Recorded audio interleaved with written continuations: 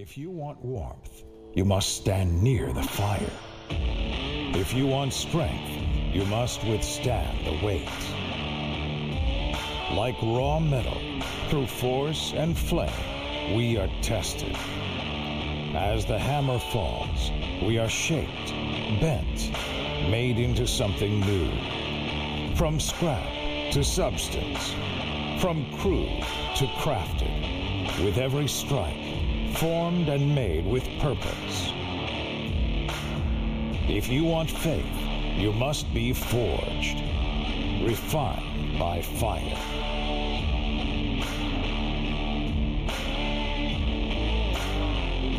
Good morning, church. It's so good to be back together. I was in Moldova for about 8 days with the mission teams from our church, and it was incredible. We had 50 plus people serving there over a couple of weeks, and it's just awesome to see what God's doing. You know, the smallest, poorest country in the former Soviet Union, and just by Ukraine and Romania, and we've been going there and serving with orphans and state-run orphanages, and God is using you, church. So you're praying, you're giving, you're going. It's making an incredible impact. And some of you know we started Justice and Mercy International about 10 years ago to do greater work in Moldova. And now today we've got about 20 full-time people who are living in Moldova, social workers, psychologists, and vocational directors who are helping orphan children have a hope and a future and teaching about Jesus, discipling them. We have 4 houses now in Moldova. In fact, we owned a house in Moldova before we ever owned any property here in the United States. So I kind of love that about our church, you know. So, but you know, it's just amazing. And maybe God will call you to go one day. But you guys are making a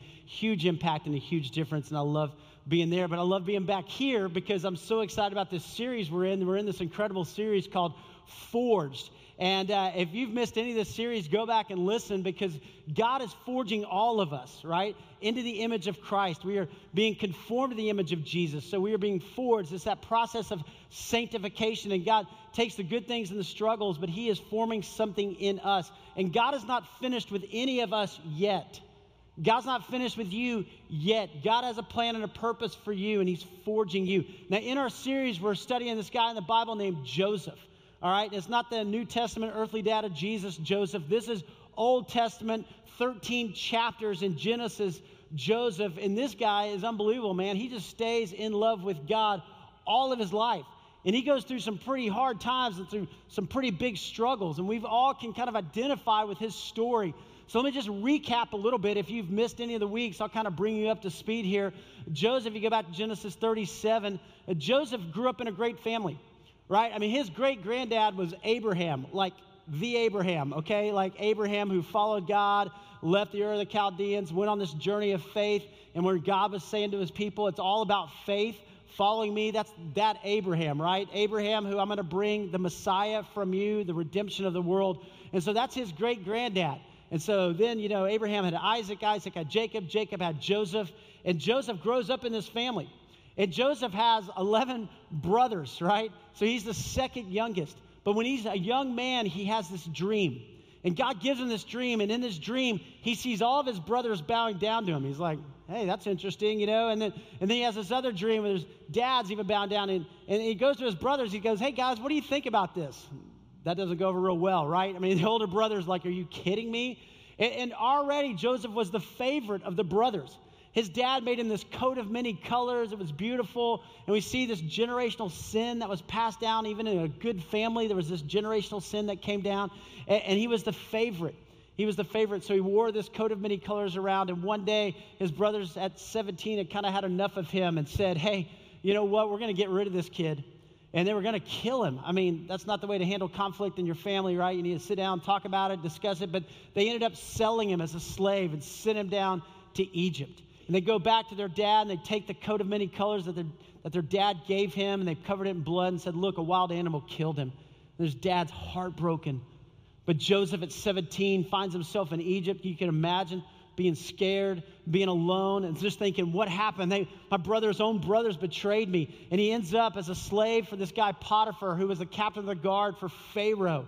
But while he's there, man, he kind of does a great job. You know, we talk about doing a great job wherever you are. He just does a great job, kind of keeps moving up, till he's running the household of Potiphar. He's like in charge. and you're going, wow, he's a slave, but things are turning around for him. It's getting okay until Potiphar's wife begins to check him out. And the Bible says that Joseph was well built and handsome. And she's like looking at him going, yoo-hoo, Joseph, and he's like, run away, right? And she's chasing him around all the time. And finally one day he goes in and everybody's gone, and there she is, and she says, come to bed with me. And Joseph's like, no way, lady. Listen, one, you're married, okay? No, not going to happen, or I have too much integrity. Not going to do that. And two, I'm not going to sin against God. No way. And so she attacks him, and he runs out, leaves his coat in her arms, takes off, runs out the door. Well, she goes to Potiphar and says, hey, look what your Hebrew slave, he tried to come and take advantage of me. Potiphar gets mad, throws him in prison. You're just going, really? I mean, this goes from bad to worse for this kid, right? Maybe you've been there in your life. You're just like, God, do you see? I haven't done anything wrong. Why am I going through this? Why did I lose my job? Why am I facing this health crisis? God, do you understand? God's going, yeah, I got this. Hold on. Trust me. And so there he is in prison. And while he's there, the cupbearer kind of makes the Pharaoh mad, which never goes well. So he's there in prison. He has this dream. The chief baker has this dream. Joseph interprets the dreams. But the cupbearer forgets. He gets released. He goes back to work. 2 years goes by, and Pharaoh has a dream. And Pharaoh of all Egypt, has this dream, and he sees these 7 fat cows and these 7 skinny cows, and the 7 skinny cows eat the 7 fat cows. And he's like, anybody get this? Anybody know? Nobody knows. And the cupbearer remembers after 2 years, there's this kid down there in jail. Go get him. He comes up. Pharaoh goes, hey, can you interpret this dream? And Joseph goes, no, I can't do it, but God can. I love that. He just gives the glory to God. Here's a guy who can release him, right? And he's like, no. My faith is in God, not in you, Pharaoh. God can tell you. Pharaoh's like, what does it mean? He goes, this is what it means. You're going to have 7 good years. There's going to be 7 years of plenty in the land, and it's going to be followed by 7 years of famine. And you better prepare now. You better start storing up grain, because you know what? Those 7 years are going to be really hard in that famine. And you need to start putting it all together. And Pharaoh goes, is there anybody in the kingdom as wise as this guy? You know what, Joseph? You're promoted. In fact, you're going to be number 2 in all the land. Everybody has to answer to you. You do whatever. Like, what? I mean, at 30 years old, you talk about from rags to riches. You talk about what just happened. This guy's now successful. All of a sudden, he's got money and power. He is a celeb. Everybody's trying to take selfies with Joseph, right? I mean, everybody wants to be around. This guy just went from nowhere to running the entire country of Egypt. How crazy is that? And here's what we're going to see today. Here's what I want you to see is this. Joseph was faithful in the hard times. And sometimes it's easier to be faithful in the hard times, right? Because we don't have another way out. But what will Joseph do in success? Will Joseph remain faithful to God even in the good times? We'll find out today. If you have a Bible with you this morning, I invite you up with me in the book of Genesis. Genesis chapter 42. Genesis chapter 42. So go back, first book of the Bible. If you don't have a Bible with you today, we've got some Bibles in the back. Grab one, put your name in it, it's yours, keep it. Also, we'll put the scripture on the screen, but I want you to see this as you follow along with what God's word says, or if you have a mobile device, access YouVersion. We left off last week, and Chase and T before did a great job kind of telling you what was going on, but last week we left off with the famine starts in the land. So the 7 years of plenty is over. Joseph's been storing up all this grain. Now the famine comes, and everybody in the world is coming to Egypt to buy grain. And so pick up in chapter 42. It says in verse 1, when Jacob, that's Joseph's dad, right? Living in Canaan, living in that land with his, still has 11 sons there. When Jacob learned that there was grain in Egypt, he said to his sons, why do you just keep looking at each other? I love that. The dad's going, dudes, do something, okay? I mean, what in the world? We're all starving here. And Jacob's like, come on, guys, I raised you better, hopefully. He continued, I've heard that there is grain in Egypt. Go down there and buy some for us so that we may live and not die. Then 10 of Joseph's brothers went down to buy grain from Egypt. But Jacob did not send Benjamin, Joseph's brother, with the others because he was afraid that harm might come to him. Now, why is that? Well, if you were here the first week, we talked about this, that Jacob actually had 2 wives, right? Leah and Rachel. He actually ended up with 4. It's kind of a whole weird deal, but anyway, it wasn't the way it was supposed to go down. But Jacob wanted to marry Rachel. He loved Rachel. Her dad kind of messed up the whole thing. And so Rachel couldn't have kids for a long time. Well, finally she had a boy, and it was Joseph. And so that's why he was the favorite. That's why Jacob protected Joseph. Then she had another son, Benjamin. So out of the 12 sons, man, Joseph and Benjamin were really close to Jacob's heart. So he's like, I've already lost Joseph, eaten by wild animals. So he thought, I'm not losing Benjamin. The rest of you guys, the 10 of you, go ahead and go. I'm not worried about you. But leave Benjamin here, okay? So Israel's sons, okay, Israel, Jacob's name gets changed to Israel. God changes names in the Bible, right? To represent God moving in their lives. So Israel's sons, they become the 12 tribes of Israel. So Israel's sons were among those who went to buy grain, for there was famine in the land of Canaan. Also, now Joseph was the governor of the land. See this whole thing getting ready to set up here? The person who sold grain to all its people. So when Joseph's brothers arrived, they bowed down to him with their faces to the ground. Isn't that incredible? All those years earlier, God gave Joseph this dream. You're going to be a leader. You're going to be a spiritual leader, and it's coming to fruition here. And as soon as Joseph saw his brothers, he recognized them, but he pretended to be a stranger and spoke harshly to them. Where do you come from? He asked. From the land of Canaan, they replied, to buy food. Although Joseph recognized his brothers, they did not recognize him. Now, why didn't they recognize him? Well, think about this. It's been 20 plus years, right? He's 17 when he was sold into slavery. He's 30 when he becomes kind of the head guy, the prime minister of Egypt. And then it's 7 years of plenty. So that's 20 plus years. Now we're into the famine. So you're talking 20, 21, 22 years. And Joseph is dressed like an Egyptian. He speaks like an Egyptian. He's second in command. They're thinking, no, that would never happen, right?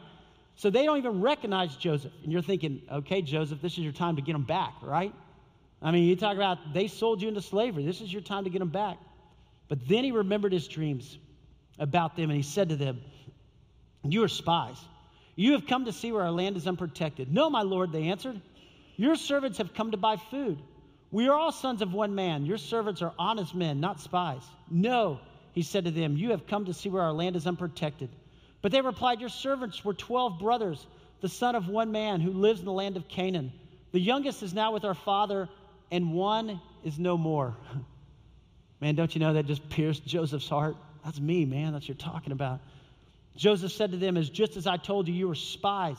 And this is how you will be tested. As surely as Pharaoh lives, you will not leave this place unless your younger brother comes here.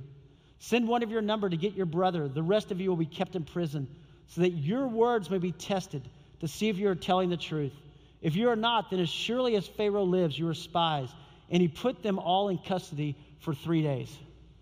For 3 days. Guys, I believe these 3 days were so crucial in Joseph's life. He's thinking, I've got the power. I've got the success. I could do whatever I want to these guys. They're the ones who sold me out. This is my time to get revenge. And I believe, man, over 3 days, he just prayed. God, what do I do? God, what do I do? Well, on the third day, Joseph said to them, do this and you will live. And then look at these 4 words. For I fear God. Wow. God, I must submit to you. For I fear God. If you are honest men, let one of your brothers stay here in prison while the rest of you go and take grain back for your starving households. But you must bring your youngest brother to me so that your words may be verified and that you may not die. This they proceeded to do. They said to one another, surely we are being punished because of our brother. We saw how distressed he was when he pleaded with us for his life, but we would not listen, and that's why this distress had come on us. I mean, that was 20 years earlier, and they're still carrying this guilt around, right? Sin always takes you further than you want to go. It costs you more than you ever wanted to pay, and it leaves you longer than you ever wanted to stay. For 20 years, they're holding on to this. Reuben replied, didn't I tell you not to sin against the boy? But you wouldn't listen. Now we must give an accounting for his blood. They did not realize that Joseph could understand them since he was using an interpreter. He turned away from them and began to weep. Imagine hearing your own brothers talk like that. He's weeping, and then he came back and he spoke to them again. He had Simeon taken from them and bound before their eyes. And Joseph gave orders to fill their bags with grain, to put each man's silver back in his sack and to give them provisions for their journey. After this was done for them, they loaded their grain on their donkeys and left. Let me just summarize what happens in the rest of 42, 43, and 44 that we're going to see today. They go back to their dad. They take the grain back to their starving families. And when they get back there, they open the sack and they see their silver in the sack. And their dad's like, what were you thinking? You were supposed to pay for this, right? Not take this. And they go, this guy, he spoke harshly to us. And here it is. And they sit there and they feed their families and everybody's okay for a while. And then the grain runs out. And they go back to their dad and they say, hey, we've got to go back, but we got to take Benjamin. Their dad's like, no way. I've already lost Joseph. I'm not losing Benjamin too. And then they go, Dad, everybody's getting hungry. And so a few times go on, a few days go on. Finally, they go, Dad, we've got to take Benjamin. And brokenhearted, he gives up Benjamin. And they go back down to Egypt. And they go and they see Joseph. And Joseph tells his steward, say, hey, bring them up to my place. And they go up there and there's a dinner set up for them. And Joseph has them sit by age. And they're sitting there looking at each other like, how did he know this, right? And he serves them a meal, and he gives Benjamin 5 times what he gives everybody else. And Joseph sits off by the side, and he's watching this whole dynamic happen. And then he gives them more grain, and he sends them on their way. But he puts a silver cup in Benjamin's sack. And as they're going down the road, right, his bodyguards come, and they come up and they say, we're going to search it because a silver cup is missing. And they find it in Benjamin's sack. And everybody's like, oh no, right, it's Benjamin. And they take Benjamin and they head back and all the brothers come back.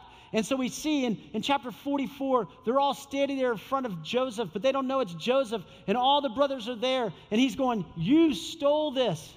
And Benjamin's like, I don't know. And they realize, man, their dad's going to be so brokenhearted. What's going to happen to him? And here's this dramatic moment of Joseph confronting his brothers. What will Joseph do, right? And Judah steps in. Judah, right, if you go back and study, in the line of the Messiah, Jesus comes in the line of Judah. And Judah steps in between Benjamin and Joseph. And he begins to plead, and he says, take my life. Take my life for his. Take my life. My dad couldn't handle it. Take my life. And we end chapter 44 with this dramatic moment. What's Joseph going to do? What's going to happen? You're going to have to come back next week to find out, okay? So I'm not going to tell you right now, all right? It's chapter 45 next week. But here's what I am going to tell you is this. There are some incredible lessons for us that we see in chapter 42, 43, and 44. So if you're taking notes, here you go. Number 1, how to remain faithful to God even in the good times. How to remain faithful to God even in the good times. I mean, Joseph has been faithful to God. But he was a slave, and he was in prison, and it was hard. Will he be faithful to God in the good times? Here we go. Remember, it's God who gives success. It's God who gives success. You know, many times it's easy to hold on to God, right? They say there's no atheist in foxholes. There's not an atheist on an operating table, right? And you're in times of financial crisis or you're in times of struggle relationally, you call out to God. But in the times that are good, do you remember that it's God who gives success? And do you remember that it's God who gives success?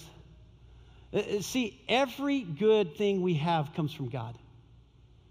And what can happen, and man, I'm just telling you, God's going to speak to you. I pray today, but this is going to be for you, I hope, in many years, because there's going to be times that are really good in your life. You're going to be like, I'm in a sweet season.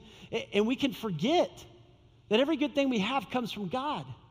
And we can start to go, well, I did this, right? I built this company. I made this money. I put all this stuff in my 401k. I got this car. I. And our language changes. And when your language starts to change, ding, ding, ding, ding, that's a problem, right? Because before it was like, God, I need you. God, help me. God, I'm yours. God, please deliver me. And then when it becomes I, me, we forget that every good thing comes from God.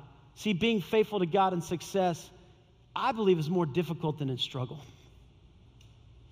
Being faithful to God in success is more difficult than in struggle. And here's the thing, God knows this about us.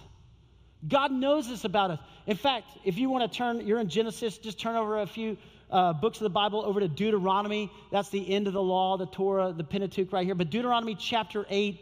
In Deuteronomy chapter 8, there's a lot that happens from Genesis to Deuteronomy. The children of Israel end up in Egypt. They become slaves. God sends Moses, delivers them. And they're going back to the promised land. They're going back to Canaan. And here's what God tells them. Deuteronomy chapter 8, verse 10.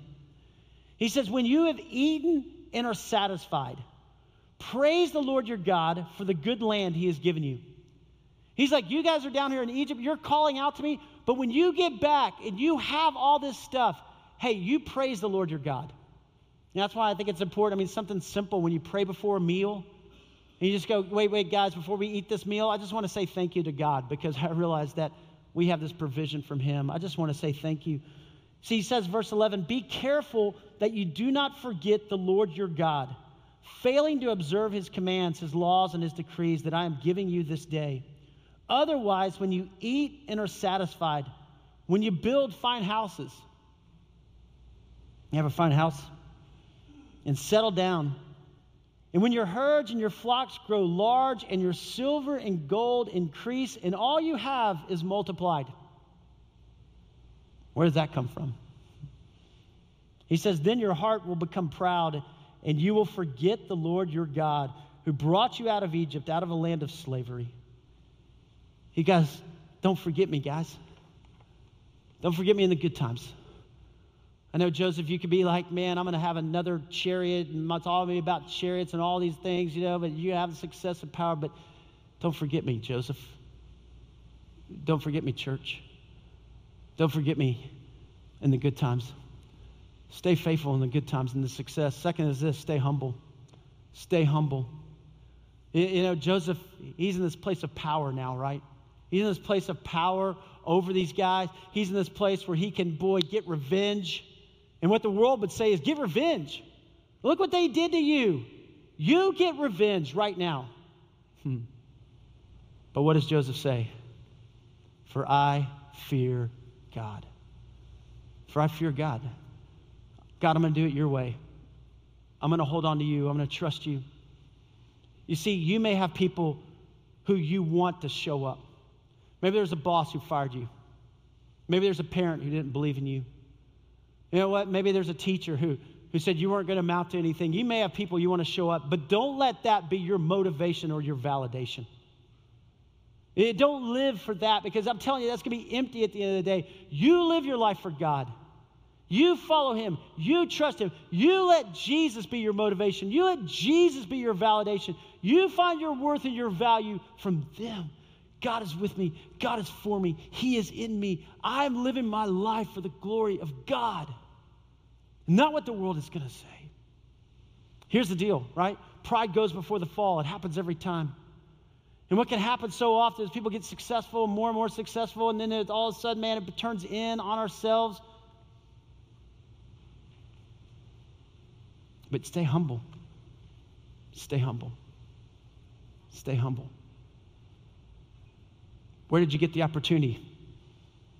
Where did you get the opportunity to go to the college you went to? Where did you get the opportunity to inherit the money you did? Where did you get the opportunity to be born in the family you were born in? Why did you get the opportunity to be born in the United States? Stay humble. It all comes from the Lord.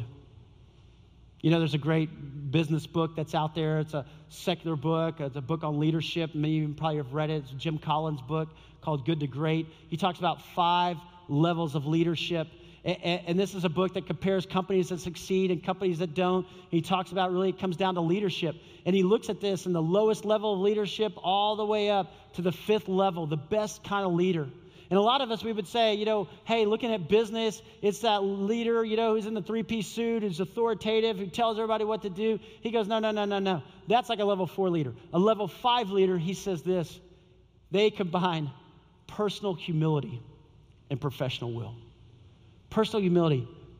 And you're thinking, this is a business book. Yeah, it comes down to humility. Don't you want to work for a boss who is humble? Don't you want to be a boss who is humble, who gives the credit to others, who really do the job, who looks out for other people, who puts other people before themselves? Hey, you stay humble. Even as you grow in your career, even as you grow in your success, you stay humble. Joseph did. Here's the third one, love others. Love others. You know, Joseph had a choice to make, right? He could get revenge on these guys, or he could have done this. Why am I even dealing with you guys? I mean, look who I am. I don't have time for you. Just turn them away, let them leave, walk away. I'm not dealing with these guys. They're the ones you have me throwing in. I'm not even touching them. I'm not even helping them. Forget it. You know, the opposite of love is not hate. The opposite of love is apathy. I don't care. I don't care. And sometimes what can happen, you get successful and then you stop caring about others. But here's love. Love is wanting the best for the other person. You know, after those 3 days of Joseph praying, what does he do? He's like, hey, load them up with grain. Give them their silver back. Hey, give them provisions for their journey. But make sure they take that grain because I know their families are starving. I know their families, their wives, their kids, and then they're starving back there. Just go ahead and take that back to them. Love is wanting the best for the other person. There's times you put boundaries in. You know, you got to protect yourself emotionally, physically, but you want the best for them. See, it takes spiritual maturity to love those who have wronged you. It takes spiritual maturity to love those who've wronged you. That's a whole different level, right? Even the Bible says it's easy to love the people who are nice to you. It's easy to love the people who are kind to you. But when Jesus talks about love your enemies, that's a totally different level. But God's all about love. He's all about putting others before ourselves. He's all about taking care of meeting the needs of those around us. Somebody asked me the other day, they said, Jeff, why do you keep going back to Moldova? You know, I mean, we started as a church 15 years ago. We went that summer, that very first summer, we took, 18 people and went to Moldova in 2003. And I've gone every year since. And I said, yeah, we've got a biblical mandate to go to Moldova, right? You know, Jesus tells us the Great Commission, go and make disciples of all nations. That's our call. It's our responsibility. The Bible tells us in James, the kind of religion that God sees as pure and faultless is this, to look after orphans. We have a calling. We have a calling. But I also need it personally. Yeah, it's my calling. It's my responsibility. I love it. I love serving there. But I need it. I need it for me. I need to be there with our team. I love serving with our team. I love men and women and just locking arms together. But I love when you pour into an orphan child and you see them and you say, look at what God's doing in their life. Look at the hope and the joy that's coming in them. Look how much God loves them. And God loves them just as much as he loves all of us. God is at work over here just like God is working over here. God cares. God sees. And then sometimes we can kind of pull back, into our house and close the garage and just like that. But God's going, no. I want you to be involved in your community. I want you to be involved in the world. I want you to have a different perspective. And when you're there and you start to see, and you see people who have literally nothing. I mean, physically, clothes, barely, maybe one set of, one shirt, one pair of pants, and one pair of shoes. And yet you realize that there's a joy. And you go, wait a minute, joy doesn't come just in amassing more and more stuff. Joy comes in God. Joy comes in peace. Joy comes in serving. There's something different and I need it. And our call for every one of us, man, to love. And Joseph, instead of just pushing them away, he engages. I'm going to step in here. I'm going to love you. I'm going to love your families. Even though what you did to me was wrong, I'm still going to love. And then number 4, right? Invest in what matters. Invest in what matters. Joseph could have kept buying more and more things there in Egypt. He had the money, he had the power, he had the success. But Joseph was in Egypt, but he was not of Egypt. He was in Egypt, but he was not of Egypt. Egypt in the Bible represents the world. Jesus says, you're in this world, but you're not of the world. There ought to be something different about the way you live and the way you invest. See, be generous as you invest in what matters. Be generous as you invest in what matters. And I'm going to tell you, church, there's only 3 things that are eternal. There's 3 things that are eternal. God is eternal. Alpha and Omega, the beginning and the end, right? He is always God. The time you spend with God, the time you have in worship, Sundays, giving it back to him, the times you're reading God's word, you're investing in things that are eternal. God's word is eternal. The Bible even tells us, the grass withers, the flowers fall, but the word of God stands forever. Hey, it's eternal. And people are eternal. And when you invest in others, you're making an impact. You're making a difference that's going to last. It's going to impact generations. You know, a lot of us would kind of go, well, Joseph, yeah, it was probably easy for him. He's successful, right? He's got a lot of money. He's got power. He's got prestige. I mean, he's like number 2 guy in the world. I mean, you know, if I had all of that, you know, it would be easy for me. Well, I kind of thought we might think that. So I kind of ran this website. There's a website called Global Rich List.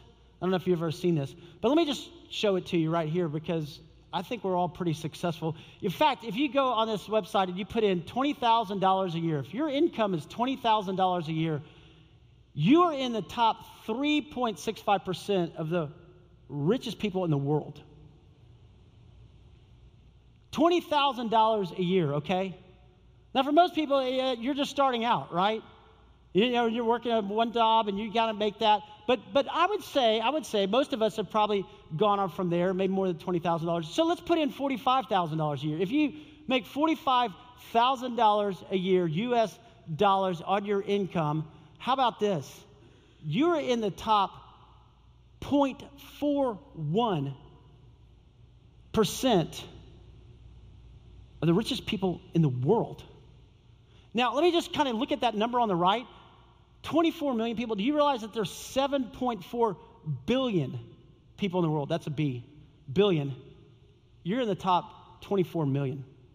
Now, what if you go on and make 75,000? Because probably you're progressing, you do really good, y'all are all smart, everybody's doing great in their job, and you kind of, over time, you may get up to $75,000. Look at this. You're in the top 0.11% of the richest people in the world by income.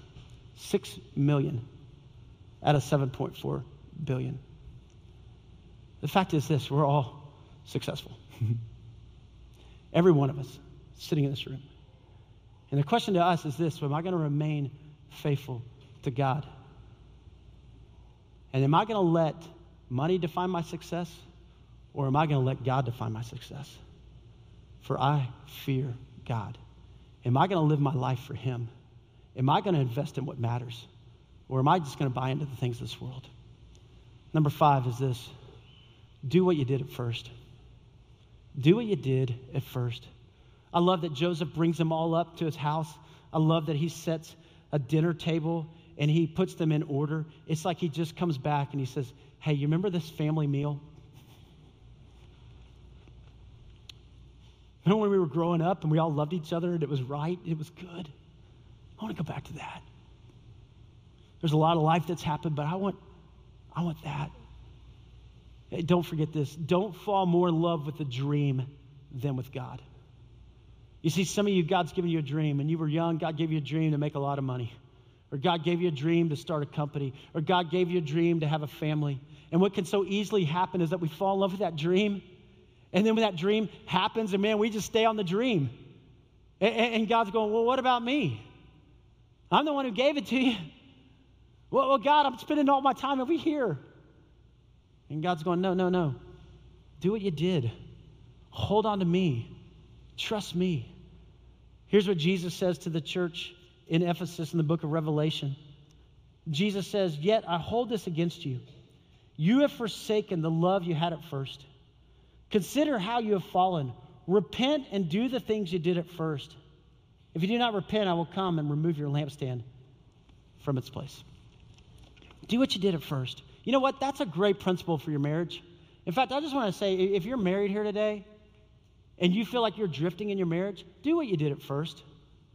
You remember when you were dating and you would write love notes? You remember you would go on dates? Like you would actually do that? You would go out dates and spend time together? You remember you would bring flowers? Do what you did at first, and the love's going to come. And here's the thing, too. Same thing with God. Think about what you did when you felt closest to God. And probably when you were young and you were so involved and you were serving or you were in a Bible study and you were just on fire for the Lord. Do what you did at first. I love Truett Cathy. Truett Cathy started Chick-fil-A, and here he was, growing up in a church and going to worship and serving and teaching Sunday school. And you know what? When he was 70 years old, after making $1 billion, what was he doing? Going to church, teaching 7th grade boys in Sunday school. He stayed faithful. He stayed faithful. He stayed faithful.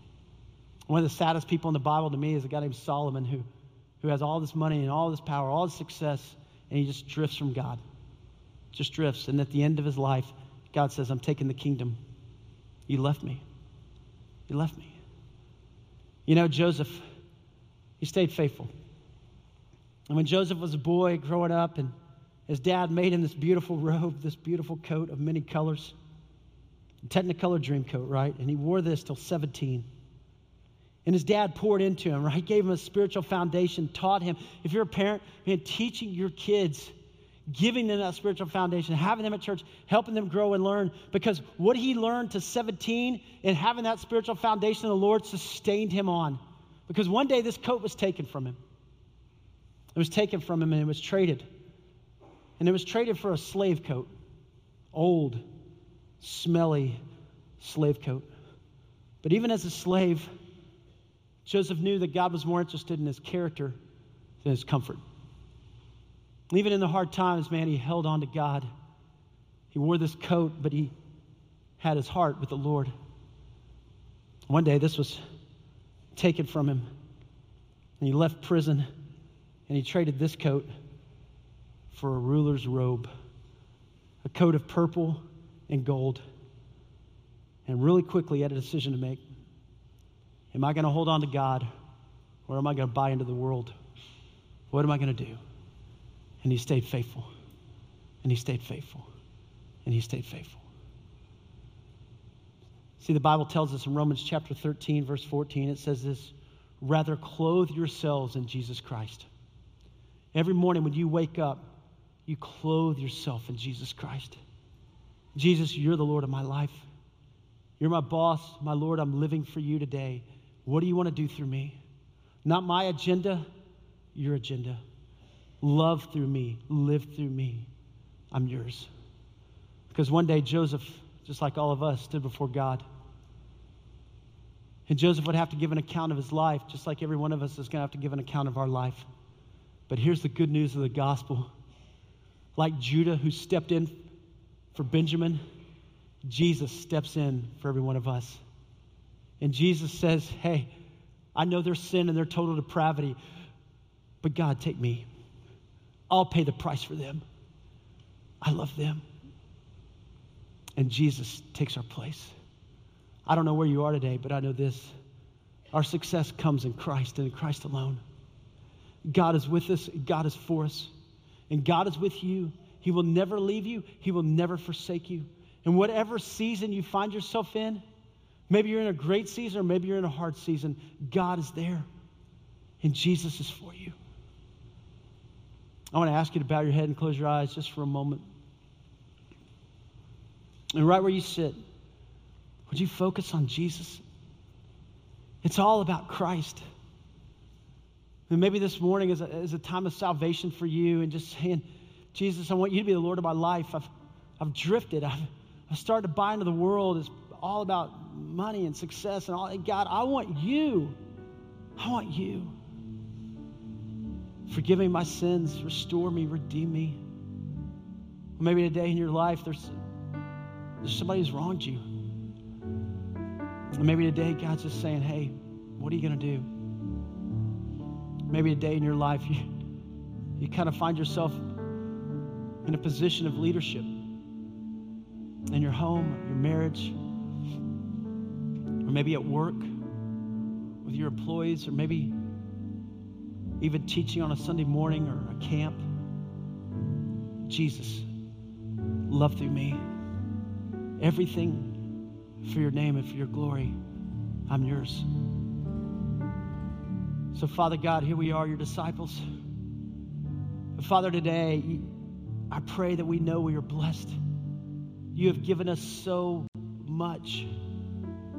And yet we spend so much of our days wanting more and more and more. But today, I pray that you would find us faithful right where we are. That we would love, that we would be generous, that we would invest in what matters and what's going to last. And God, that you would find us faithful all the days of our lives until we stand before you one day.